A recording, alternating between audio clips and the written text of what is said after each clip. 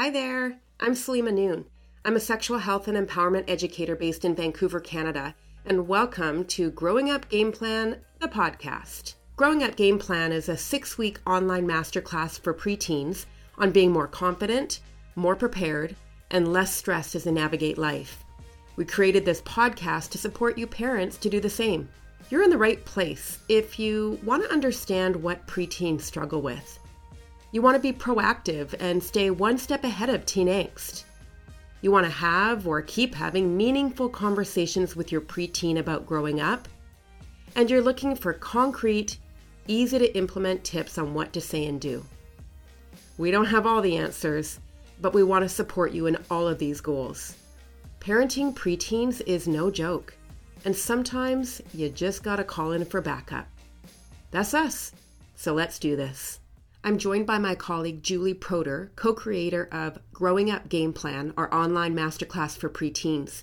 Julie is also a member of my Saleema Noon Sexual Health Educators team. So today is our first episode of Growing Up Game Plan, the podcast, and we are going to answer some questions from parents as to how they can talk to their preteens about sexual health and growing up. Awesome. It's going to be fun. Julie, as you know, when we're teaching, parents have questions all the time about how they can best field questions from their preteens, especially when they come up out of the blue. You know, they want to know things like, what if a preteen asks a question and I have no idea what to say? And they want to know if there's such a thing as giving their preteen too much information. What if other siblings are around? Can they still have a conversation with their preteen? And what if they have a great conversation with their preteen, but they're worried that maybe that news is going to get to their friends and then their friends' parents? So these are some of the issues that parents are really grappling with. Absolutely. And I feel like although parents are really involved in their kids' lives, some of these things do come up out of the blue. And we're hopefully going to provide them with some tools that they can tackle those conversations and feel good about them. Exactly. So my question is, and I get this from parents a lot, what if a preteen springs a question on you and you just have no idea what to say in the moment? Yeah, I know that's tough. And the thing is, we don't expect parents to have a slick set of answers for every question. And there's nothing wrong with saying, you know what, that is a great question you asked. Thank you for asking me. I know you deserve a scientific answer, but let me think about how best to answer it for you. We'll talk about it before bed, when our guests leave, when we get out of the store. You know, obviously there's sometimes a better time, but this response gives parents a chance to just take a step back, think about what they want to say, take a breath, and then answer when they're feeling more confident. What we don't want is to answer a question from a child and come across as nervous and kind of frazzled, which is totally understandable, but we don't want to send that message to our kids, right? So take a step back, think about what you want to say. And I think it's worthwhile for parents to acknowledge their discomfort and just say, you know, I didn't get this information when I was your age, but I know it's really important for you to have, and I know you deserve the information. So I'm going to do the best I can. And you know what? Kids appreciate that honesty. But if you say things like, I'll tell you when you're a bit older, or ask your dad when he gets home, you know, those kinds of responses just shut the conversation down. Really what we're doing with those responses is we're ensuring that our preteen is going to go elsewhere with their next question, which isn't what we want. We want them to come to us. We want to be a credible source of information for our kids. And remember too, that if they are asking you a question, that is a huge compliment. They're trusting you to give them a scientific and honest answer. So we got to use that opportunity. Absolutely. I think there's so much value in those little 2-minute conversations, right? Yeah. All right. So I know a lot of teens are worried. Is it too soon? Is my kid too young? Is there actually such thing as giving your kid too much information about this kind of stuff? No, there isn't, because our kids are exposed to way more than we think, sooner than we think. So, for example, if a parent considers their preteen to be pretty typical for their age, there's a good chance they've already seen porn. So we need to tell them honestly what it is and what they should do should they come across it sooner than we might think we have to.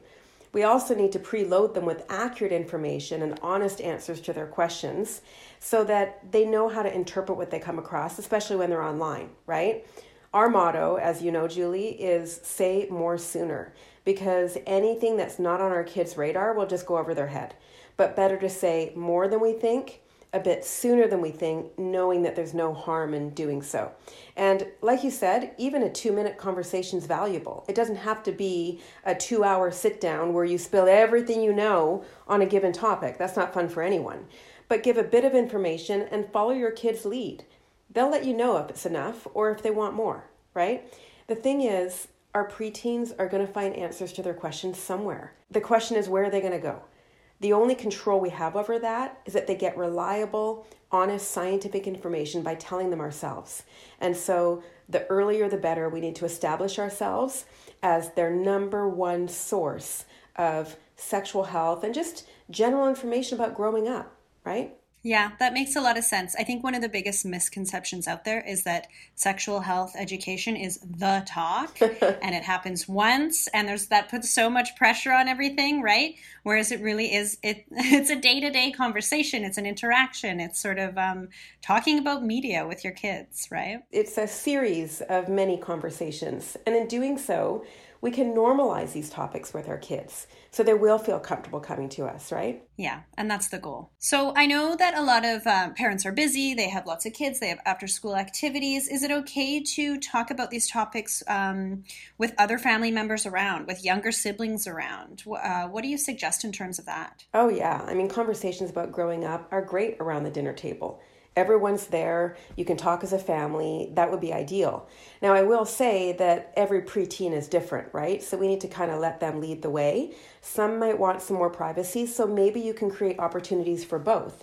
You talk about certain things as a family, and then you follow up with your older child just to say, hey, is there anything you want to connect with me about privately? But what we can't do is wait for that perfect moment where you're sitting with your preteen in the living room and the sun is streaming in the window and the house is quiet.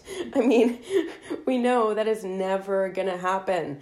So instead, we need to just use opportunities when they come up naturally, like when you're in the car on the way to soccer practice or when you're walking the dog or engaging in side-by-side activities is a great time to talk, like when you're washing dishes, because you don't have to look at each other. And a lot of young people might feel more comfortable. A lot of parents might feel more comfortable without that eye contact all the time. Bedtime is great because even in their preteen years, kids will do anything to stop you from turning out the light and walking out the door. So we got to use these opportunities when they come up naturally. And if we can talk about this stuff openly as a family, even better, because it sends such a positive and powerful message that talking about bodies, talking about growing up isn't a secret. Yeah. And I think as soon as we let go of that ideal notion, and the secretive aspect of it, it releases a lot of the stigma, right? And our kids are picking up on those cues if we're stigmatizing topics. Exactly. So what if I tell my kid, we have a great conversation about growing up, about preteen issues, and then I'm worried they're going to go to the playground and start, being the teacher to all of their friends, trying to get some of those playground politics out of things, right? What do we do then? Yeah. A lot of parents tell me exactly that. They worry that their kids are going to go enlighten all the other kids at school. And even worse, those kids are going to tell their parents that so-and-so's parent talked to them about blah, blah, blah, and it's going to get back to them. And let's face it, not all parents have the same comfort level around these kinds of topics, as others. So I think really at every age, when we're talking about more sensitive topics like sexual health and growing up and relationships and all that good stuff, we have to also teach good manners and privacy. So it's always a good idea for a parent to say, I am so glad we're having this conversation and I know you're mature enough to handle it, but not all your friends are ready and not all parents are talking about it with them yet. So let's just keep this conversation between us and we'll let your friends' parents talk to them when they think the timing is right. It's not your job to teach everyone else at your school about this. Now, yes, we have to teach good manners and privacy, absolutely. But really the bottom line is that what other parents think don't matter. What matters is that your preteen has the information and the skills they need to be informed and to make smart decisions about their bodies growing up, right? Yeah, and I think that's going to foster empowerment when they have that knowledge, right? And that's going to make them feel like they have agency and choice around the things that they want to do. Exactly. So, Julie, in this episode, we've touched on some general tips that might be helpful for parents as they're navigating the questions that their preteens are asking about growing up. In the next episode, I want to dig in more specifically to address how parents can talk about gender stereotypes with their preteens. What do they need to teach them? How do they even define gender stereotypes? What are the main messages they want to convey? How do we talk about masculinity and femininity? What about gender-based violence? So those are just some of the things I'm going to hit on in our next episode. Sounds great. All right. Well, thanks for joining me today, Julie. We'll talk soon. Okay. See you soon, Saleema. Thanks for joining us on today's episode of Growing Up Game Plan, the podcast, where our goal is to support parents as they navigate the preteen trenches. Looking for more? Check out our newest program, Growing Up Game Plan. Growing Up Game Plan is a 6-week online masterclass for preteens aged 9 to 12-ish that sets them up to celebrate who they really are, to use their inner power to honor, manage, and express their emotions, to stay safe and have fun online, to come to terms with puberty, to stand up for themselves and what they believe in, and to foster healthy relationships. Growing Up Game Plan gets your preteen thinking and reflecting on things that matter. We give you peace of mind, and they learn skills they can use for a lifetime. And we help you both learn to have meaningful, open conversations moving forward. Go to www.saleemanoon.com if you'd like to learn more about Growing Up Game Plan, or to join our waitlist to be the first to know about when registration opens up next. We got you.